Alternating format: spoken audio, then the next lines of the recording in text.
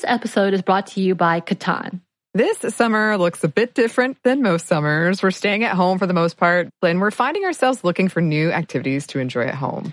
Catan is a board game for 3 to 4 players, ages 10 and up, although younger kids can play with adult guidance. It is a great way to keep families engaged and off screens, even if it's just for a little while. And those opportunities are hard to come by. And it's really easy to pick up. Get Catan at catanshop.com/mom. Listeners of our podcast get 10% off the original base game, Catan, by using the promo code MOM at checkout. Offer not good on other Catan titles or merchandise.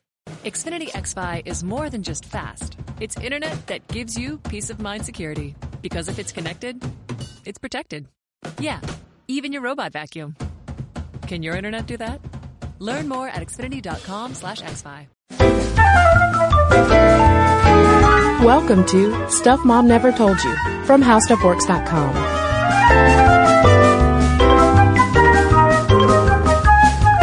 Hello and welcome to the podcast. I'm Kristen. And I'm Caroline. And Caroline, let's just go ahead and do this. 5, 4, 3, 2, 1. Happy new podcast. Happy new podcast. Folks, guess what? We made it through 2013 and it is 2014. We're coming at you the very first day of the year. If you are listening to this, the date is coming out. And if you are, I hope that you are feeling bright-eyed and bushy-tailed from the evening beforehand. I know I typically do on New Year's Day. That's right, because you know what makes a head feel great is a few glasses of champagne. Yeah, definitely. And Caroline, you know a great way to start a new year? Mm-hmm. With a rerun. I think it's an interesting rerun. Very, very topical. Yeah, you know Auld Lang Syne, where may old acquaintance be forgot? Yeah. Well, we're going to actually remember.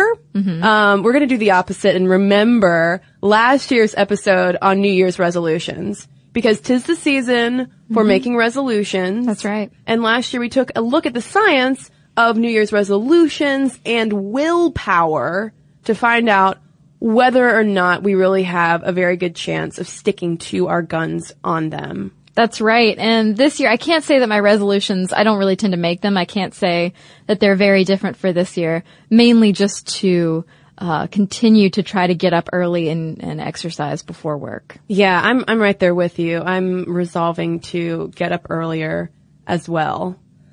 Ugh, I'm not looking forward to it. No, bed is so comfortable. Bed is comfortable. But hey, on a positive note, I'm also resolving better podcasts than ever before in 2014. That's right. Yeah. So with that, on a hopeful note, we shall now segue into this revisitation of our examination of whether or not New Year's resolutions really work. Yeah, so take a listen and let us know yours. I, myself, I'm not really big on New Year's. No? I think the pressure is too high for this holiday. I find it stressful. I would rather just, I know it's an excuse to party, and yes, I will find a party, but I would rather just like have a low-key night of hanging out rather than trying to go somewhere where I do have to wear sequins. There's also a lot of pressure to like tell yourself and everyone around you that you're going to somehow make yourself better. Oh yeah, it's the fresh start. Yeah. And it's not just in the US, this is a cross-cultural thing. People love New Year's because it gives us a chance, at least mentally, to say, okay, you know what, last year I did some things, whatever, but I can be a new person this year. I can resolve to make myself better. Do you make New Year's resolutions, Caroline? I do not. I used to, when I was a naive person who believed that by simply saying I will start running, I would start running. And that consistently did not happen. So I was like, you know what? Instead of just disappointing myself every January 3rd, I am just going to try to make slow lifestyle changes here and there and not worry about promising something on January 1st. Well, as we will get into more in the podcast, Caroline, you are really on the right track when it comes to Finally. when it comes to these resolutions. But first, before we get into whether or not resolutions really work and when they do, because I have known people who will set out with some kind of large goal, like quitting smoking or having a healthier lifestyle, losing weight, and they actually stick to it and they do it. So we'll talk about the ways that people can succeed in those kinds of things. But USA.gov, just for fun, has tracked the kinds of things, the most common things at least, that Americans resolve to do. And they're pretty easy to guess. Less boozing, less using. No, should I keep rhyming? Eating healthier food, getting a better education, better job, getting fit, managing debt, which I'm sure is a big one. I think money matters in general are a big one for people. Quitting smoking, taking trips, volunteering, saving money, basically becoming perfect human beings. Yeah, I do better with some of those things.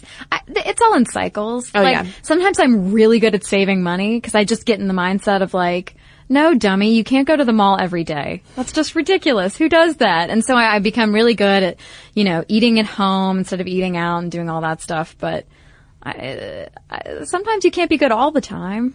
No, you need to allow yourself some indulgences. Yeah. Absolutely. But one interesting thing, though, about New Year's resolutions is just how long we've been making them. I suspected that it was more of a modern cultural invention, that New Year's resolutions are this huge thing that everybody has to do. But no, in fact, this is coming from the Book of Christmas by Jane Struthers. She talks about the history of resolution making and how ancient Romans and Babylonians would make resolutions at the start of the year. And Babylonians specifically promised to repay debts and return borrowed objects. And this was also popular among, not surprisingly, much later in history, the Puritans.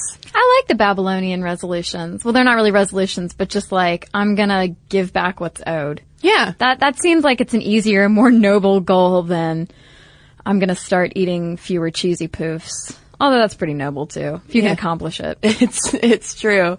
But it's even still though, these days, I'd say there's a lot of cynicism towards resolutions, even though it's something that it's a strange part of almost human nature, it seems like, considering how long we've been doing this. But it's also been accompanied by this growing acknowledgement that maybe resolutions are just empty gestures that we make to make ourselves feel better at the beginning of the year. For instance, Struthers quotes Mark Twain, who once said, New Year's Day is now the accepted time to make your regular annual good resolutions. Next week, you can begin paving hell with them as usual. Oh, Samuel Clemens. Some people last longer than a week. Yeah. Oh, yeah. Well, sure. Oscar Wilde also was skeptical. He said, good resolutions are simply checks that men draw on a bank where they have no account. And the thing is, Mark Twain and Oscar Wilde were not off the mark in terms of being dubious that people will actually stick to their resolutions. So there were two studies by John Norcross of the University of Scranton back in 1989. John Norcross has actually focused a lot on resolutions, willpower, all that stuff. And he found that 77% of people maintain their resolutions for 1 week. So there you go. 1 week. That's pretty good. Good job. Only 19% maintained for the full 2 years that they followed people. But I still think that's pretty good. Almost 20% of people holding on to their resolutions for 2 years. Yeah, although, I mean, we don't have details on what precisely those resolutions were. And I also really liked the name of this study. It was called The Resolution Solution, Longitudinal Examination of New Year's Change Attempts.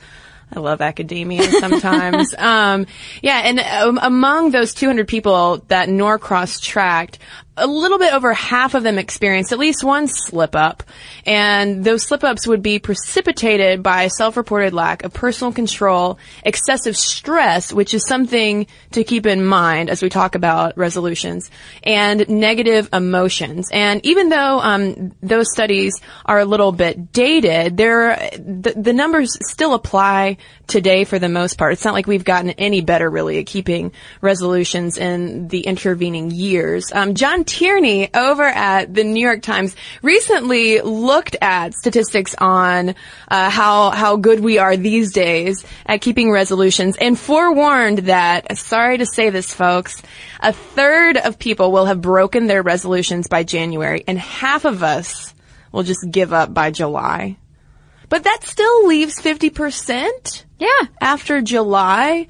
And one of the reasons why we tend to give up, has to do with us finding ourselves, or at least thinking ourselves, too busy perhaps to really put the effort to dig in and make the sacrifices. Also in the New York Times, Tara Parker Pope reported on a 2007 survey by time management firm Franklin Covey that polled 15,000 customers. And they found that nearly 40% attributed breaking their resolutions to having too many other things to do. And then 33% were just, I would say probably a little more honest and said they just weren't as committed to the resolutions as they were when the clock struck midnight. Yeah. Well, it's hard. It's hard to go from being a couch sitter day in and day out to being like, no, I'm going to train for a marathon. I mean, that's a major step. And to just decide automatically that you're going to do that, like, maybe get an app, like the Couch to the 5K app or something like that. Like, take it in steps. It can be so overwhelming. I know you know what I'm talking about. It can be so overwhelming to be like, I'm just going to make a radical life change. Right. Just because it's New Year's. Yeah. And we don't think about, the incremental steps needed to get to that place of actually having a resolution that works. Yeah. So speaking of resolutions working, you do really have to be committed. And so, Kristen cited the 33% who said they simply just weren't committed. They didn't feel like, following through on whatever promise they made.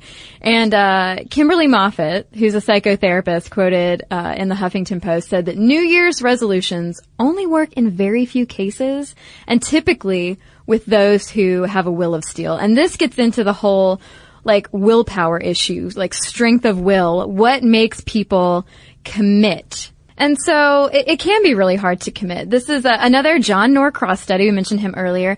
This one in 2002, he found that by the end of January, 36% had already broken their resolutions. Like we said, it can be overwhelming. And it really is overwhelming if we're faced with too many tasks. So not only are we going back to work, we're getting over the holidays, we're trying to clean up after all the relatives have been in the house, and we want to start training for a marathon. It can just be a lot to handle. Yeah, and Michael Bader, who is a senior advisor for the Institute for Change, also says that resolutions don't work because we have an unconscious resolution to not change. Basically, he thinks that our bad behaviors serve unconscious beliefs and needs that are the building blocks of our identities. So he gives an example of an overeater who's unsuccessful at dieting because binging provides momentary relief from feelings of loneliness and or anxiety. But I mean, the thing is, though, because he also goes on to say, this has nothing to do with heredity or neurobiology. It's just these unconscious parts of who we are. We can't divorce ourselves from them. But it sounds like that's just not getting at the real root of the problem and shrugging off, oh, well, I'm not going to change, really. Yeah. I'm just going to. I don't feel like cheesy poofs are a cornerstone of my identity. I just really like them. That's all. I don't think that giving up cheesy poofs will reveal anything that's deep-seated in my brain. But what does the poof represent, Caroline? Happiness. Oh, there it is. Uh-oh. Yeah. Well, another reason is that we really don't want to do them. According to, this is Steve Airy, who's a Negative Nancy confidence coach, quoted over at Lifehacker. He said that this is because resolutions are really about what we should do rather than what we want to do. So it's like doing your homework instead of playing video games. It's what you should do to better yourself, but do you really feel like you want to do it.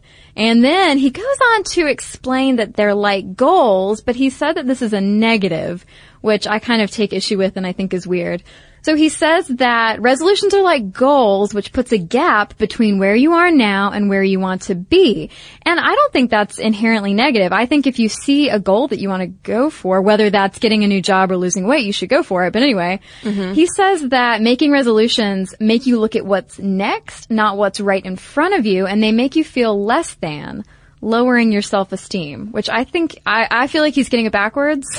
I don't know about you. I mean, I could see that coming into effect if you set yourself up for cycles of defeat where you continually set goals and then that are too ambitious and then you don't meet up to them. And then that would probably ding your self-esteem and, lower you rather than propel you forward, because it seems like resolution should be more of a motivational factor. I think it's more something that Christy Hedges, who's a leadership coach and quoted over at Forbes, talked about the fact that we set too lofty of goals. It's like this all or nothing thing. I'm going to become I'm going to sculpt my body so much so that when I go to the beach, people will ask to take my photo. And that's not it's not gonna happen with, one Zumba class a week or whatever it is that we think, can do it. And so when we don't hit this transformational point in a short amount of time, then we just throw the whole thing out. Yeah, well, she also says that culturally we're all pretty cynical and that we live up to our low expectations because we're setting these incredible goals that we don't honestly expect to meet. And so it's that much easier to just be like, whatever, I'm not going to go run anymore, or I'm not going to do X, Y, Z anymore because I never really expected that I'd, succeed anyway. I also like how she refers to this as the cynical zeitgeist, which supports the gravitational pull of the status quo. Yeah. Whoa. Whoa, Hedges. Cynical zeitgeist. Everybody's a Daria. This episode is brought to you by BetterHelp. So we know, listeners, it's been rough for a lot of people out there, and we've been very open about our experiences with therapy and how it's been so helpful for us in the past and in the present. And because of that, we wanted to highlight a service that we think might be of help to you all, BetterHelp, which offers licensed online counselors who are trained to listen and to help.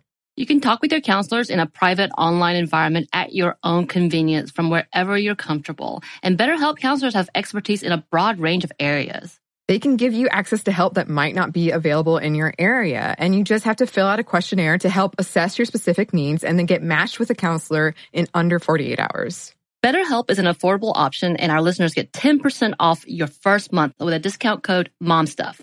Get started today at BetterHelp.com/momstuff. That's better, HELP.com/momstuff. Talk to a therapist online and get help. Got to tell you about Best Fiends. It's the game pretty much everybody's talking about. Morgan number 2 plays this sometimes before we start the show. It really challenges your brain with the fun puzzles, but it's also a very casual game, so it won't stress you out, which is perfect these days, right? What's great is you can use the game as a way to connect with your friends and your family, all while social distancing. The game is so much more than your average mobile puzzle game. It's 5-star rated with over 100 million downloads, thousands of fun levels, and tons of characters to collect. There are new in-game challenges and events every month, so the game's always fresh. You'll never be bored with it. You can even play the game without using Wi-Fi. So, here we go. You don't want to miss out on the game. Join millions of Americans and a lot of us here on the show who are already playing this fun puzzle game. Download Best Fiends for free on the Apple App Store or Google Play today. Just go over there, hit download Best Fiends for free, Apple App Store or Google Play. That's Friends without the R, Best Fiends. Check it out. I do think you'll like it. Friends without the R, Best Fiends. But there is some science, though, to resolutions and more specifically to the willpower that it takes to change things. Because I think that resolutions can be a very good thing. I think that we're just going about them oftentimes the wrong way. But when you figure out how willpower works in the brain, maybe we are arming ourselves with some information to help us succeed, because sticking to resolutions, i.e. willpower, takes actual energy. Yeah. So it turns out that when you run out of willpower, you're running out of energy, like Kristen said, that is powered by glucose in the bloodstream, which Roy F. Baumeister, a social psychologist, calls ego depletion. He points out that you really have to anticipate the limits of your willpower. And what is it about willpower? Why does it run out? What's going on? Well, one of the reasons why it runs out is because all of the research into ego depletion, into willpower, finds that we don't really have very much of it. Willpower is a very fleeting thing. Humans like to give in to their indulgences, and if we don't exercise it, much like a muscle, we aren't going to be able to use it very much. And this was something that Jonah Lehrer, who, before I can hear eyebrows raising right now, I realize he is run into some issues lately with some citations. But nevertheless, he did write a fascinating piece over at Wired a while ago called The Willpower Trick, and I just wanted to call out some of these studies that he highlighted. He talks about behavioral economist Baba Shiv, who asked two separate groups to memorize either a 2-digit or a 7-digit number. And later on, those two groups were tasked with choosing between a piece of chocolate cake or a fruit bowl, knowing that the fruit would be a healthier option. And Shiv found that the people who had to memorize the 7-digit number were much more likely to just give in to the temptation and eat a piece of chocolate cake because, Shiv surmised, their brains were more taxed. Those blood glucose levels were lower, and hence they had more ego depletion. Yeah, and this is the same thing. You get home from work all day, you've probably exercised willpower, not just in avoiding the dessert tray at lunch maybe, but also like not cursing all day at work. You've exercised willpower to not be your usual jerk self. You get home at night, your brain is tired, and you're like, okay, I could grill a chicken breast, or I could just eat this whole macaroni and cheese plate from the grocery store. I love cheese. Is this a theme? I think this is a theme. I think it's a theme, but I like it. But going more into the research, back in the 1960s, there's a famous experiment by a guy named Walter Mischel, who wanted to test whether or not kids could hold out for treats, basically looking at willpower in childhood. And he identified among the kids who were able to hold out, he identified something he called strategic allocation of attention, in which they literally distracted themselves from I think it was a marshmallow or some kind of chocolate treat on the table, that it was sitting there. Yeah, because he told them that they could either eat the marshmallow now or wait until the researcher comes back in the room, and then they get 2 marshmallows. Yeah. And all of the kids who just sat there and stared at the marshmallow and tried to wait it out had much more trouble and would usually just gobble up the marshmallow. But the kids who would cover their eyes so they couldn't see it, they would sing songs to themselves, actually hide underneath the table. That's what I do. Essentially blocking that temptation stimulus from view, were able to hold out the longest. And so that's one thing that researchers have learned about willpower, is the fact that those of us who might seem to have the most actually have to exercise it the least, because we sidestep temptation by just keeping those things out of our view. Like if your pitfall is, say, chocolate or cigarettes or alcohol, you don't have chocolate or cigarettes or alcohol anywhere. It's like if you're an alcoholic, you're not going to go to a bar. Yeah. I read, there was one commenter on the Wired article. The guy said that he kept his pack of cigarettes. He would only let himself buy 1 pack at a time, and he would keep it in the backseat of his car. So every time he wanted to smoke, he would have to go out, get his keys, go outside, get the pack of cigarettes, get 1 cigarette, because he would only let himself take 1 cigarette at a time, and then smoke it. And so that cut way down on just like the boredom smoking. Right. And he actually ended up cutting way down in general. And I'm like, well, am I going to have to keep all of my chocolate in my car? You got to keep the cheesy poofs in the trunk, Caroline. I have a hatch. I can so easily get to it. Yeah, but that's the whole thing too. I don't keep ice cream in the house.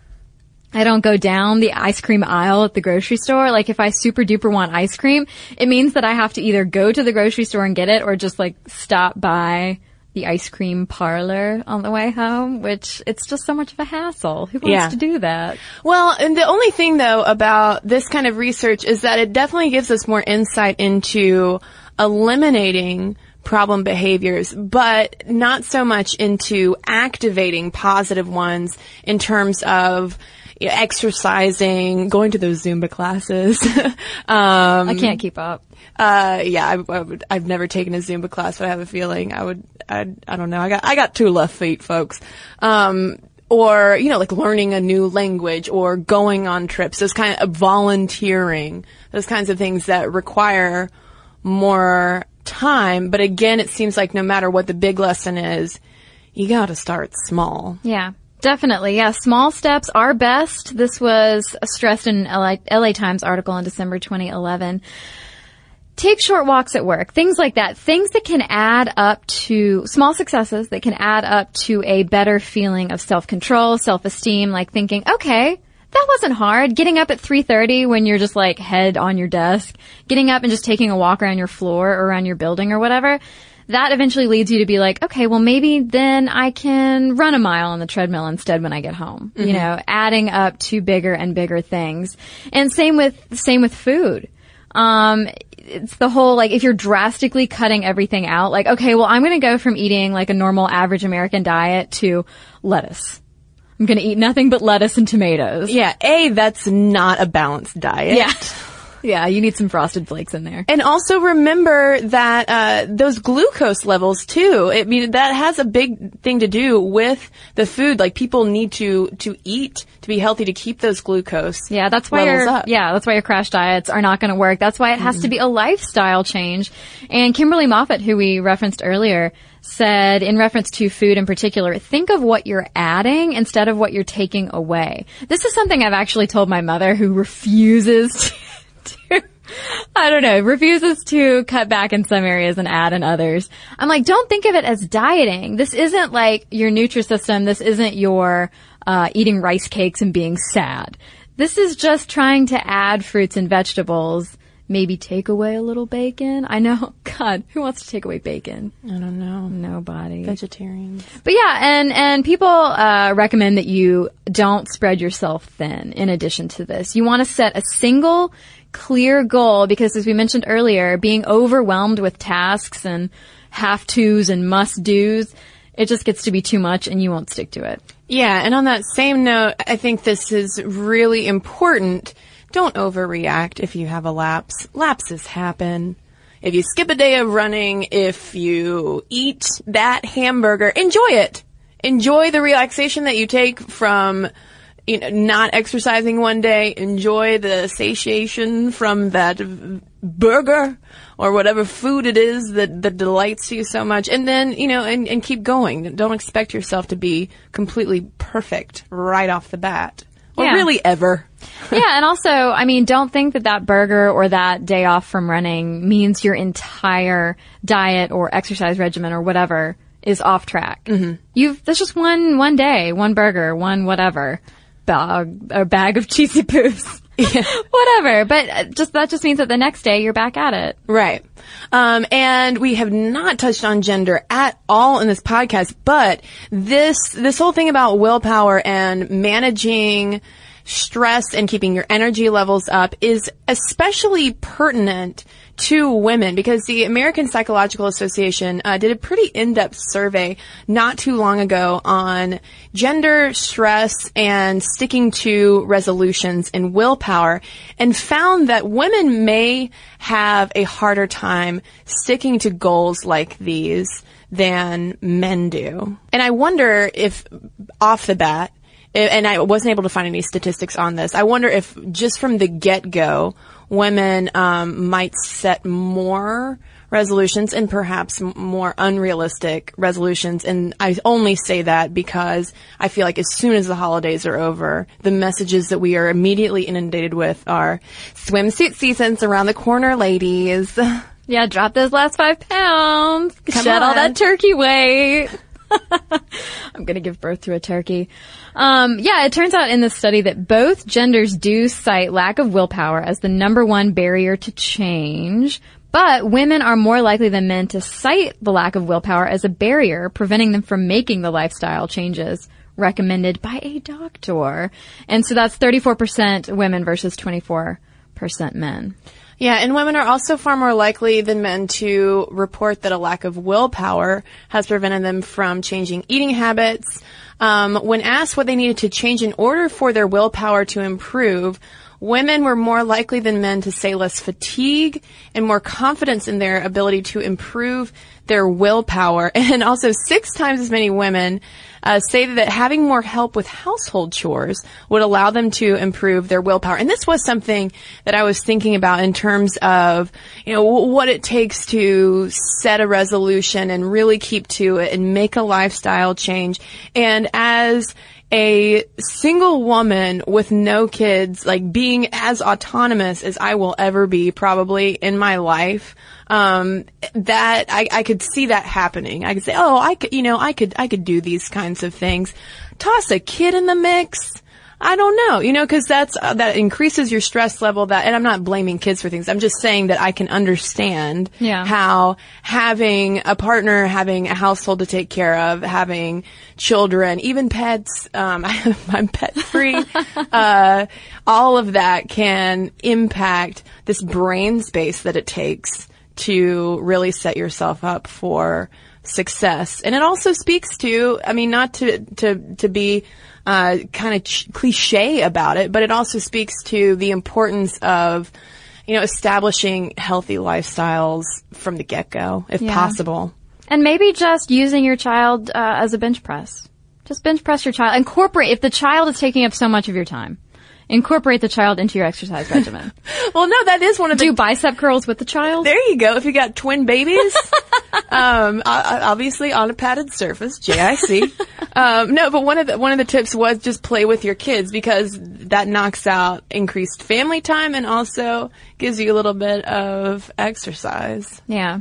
So we're here to help. Yeah. That's all we're doing. Yeah. And I do think that, the fact that there are so many apps out there too, especially for people who want to start exercising more that will give you reminders, keeping some kind of accountability, something that's often cited as well as a good thing to do. So this sounds like if I want to get back in the resolution game, I should make a resolution along the lines of get moving a little bit every day. Yeah. So instead, going from walking from my car to my apartment, take a walk at 3:00 when I'm starting to feel tired at work. Yeah, it's the whole thing about taking the stairs instead of the elevator, one day at a time. Like for me, I want to save money this year, and instead of what I've done in the past of saying by the end of this year I want to have $1 million. That's not going to happen. There's no way. Actually saying, okay, each week, breaking it down. Well, I've also, in terms of money, I've also set an amount every month that I'm going to put in savings and never touch again because I actually am working towards a goal of buying a car. I have to get rid of my old, dying, noisy car. And so I just have to be disciplined about that. But I do still let myself go out. Sure. Have a drink. Have a hamburger, go see friends, that kind of thing. I don't completely deprive myself of any social interaction that involves leaving the house because I would go insane and then I would money binge and buy all of the shoes. So don't buy all of the shoes. No. This episode is brought to you by Chinet. The Chinet brand provides premium disposable tableware to celebrate moments of togetherness. Yes, and right now that is more important than ever, especially when we're all apart. So recently I had a group and we had a socially distanced barbecue where the host drew out circles and chalk that were 6 feet apart. And everyone showed up with their own chairs and beverages. And it was really convenient to have disposable products. And we just had a lovely conversation. It was really fun. Yeah. And with the disposable products, I know that the Chinet brand provides durable and trusted products, which I have used before, that let you enjoy every moment of the get-togethers in traditional or now not. And there are classic white products that can work for any gathering or cut crystal plates and cups when you want to make something a little extra special. Disposable tableware keeps things simple and cleanup easy. Chinet products are available wherever you buy groceries, including delivery or pickup. This episode is brought to you by Arches and Halos. Between being on video calls all day, having to wear masks everywhere, and now using our eyes and only our eyes to smile at people, it feels like the main thing people notice now are our eyes. Arches and Halos is our favorite brow products that is so easy to find, pick up, and with a few quick steps have the most amazing brows ever. They have professional quality products at the perfect price point. Celebrity makeup artists use Arches and Halos because of how well done the formulas are, and they are half the price of department store brands. They have 8 color shades to choose from, everything from sunny blonde to auburn to charcoal. Everyone is represented. They cater to women and men of all brow shapes and sizes. Embrace your natural brow. And they're all about individuality. Brow tools for all looks and style needs. You can use for dramatic or natural look. They have an amazing range of products, too, from tweezers, razors, pencils, pomade, mousses, gels, all kinds of things. Find Arches and Halos on your next trip to Target and Walgreens. Arches and Halos, professional brow grooming. Be bold, be you. So, New Year's resolutions, do they work? Oftentimes, no, but it's just because, well, not just because, but I would say largely because we go about them the wrong way. Yeah, it's almost sort of a desperation move. Like, oh my God, I was not responsible with fill in the blank, and I need to suddenly backtrack and reverse however many months of damage. Whereas it might seem hard, but in the long run, it's easier to make that lifestyle change and be kind to yourself. Yeah, that's a good message. Be kind to yourself in 2013. And hey, that still stands in 2014. Keep being kind to yourself. Yeah, Caroline, I think of all of the resolutions, be kind to yourself is one that is doable. Yeah. We can do that, right? Sure, we might have to work at it. You know, I think it's easy to beat ourselves up sometimes.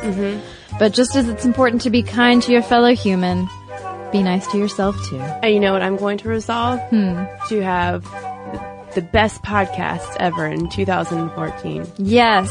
So if you have any podcast suggestions that you would like us to tackle in this upcoming year, now is the time to let us know, because we have some exciting things right around the corner. Not only is it a whole new year of all new podcast topics that we want to get your insight on, but we have the launch of a very special website where all of the podcast goodness will have a home. That's right.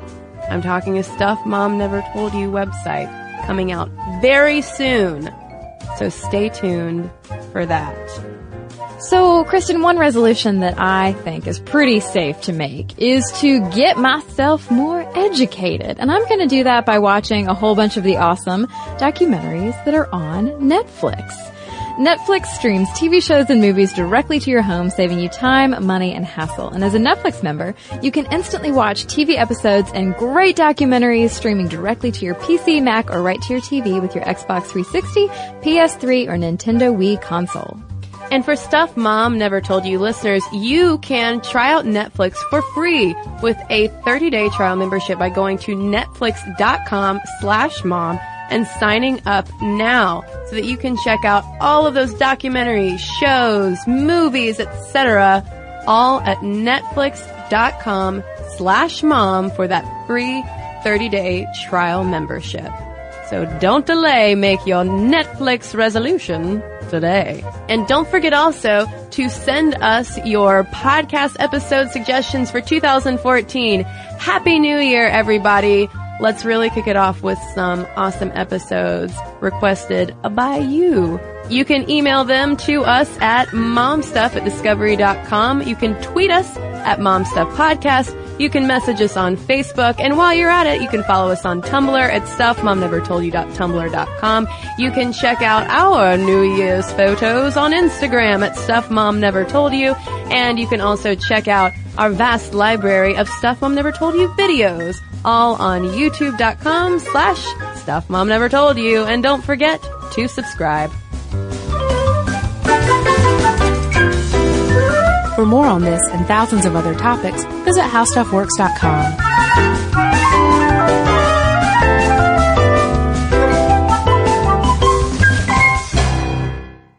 In this time of pandemic and revolution, do you find yourself frustrated at high levels of corruption and inequality? At our inability to get basic things done? At the persistence of systemic racism?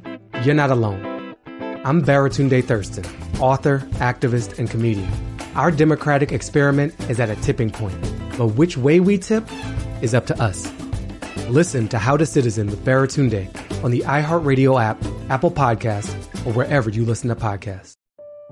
If you crack open an American history book, it's sure to be filled with founding fathers, bloody wars, and the inventions that brought this country to the industrial age. But there's a whole other world that waits for us in the shadows. Tales of unlikely heroes, world-changing tragedies, and legends that are unique to this country's spirit.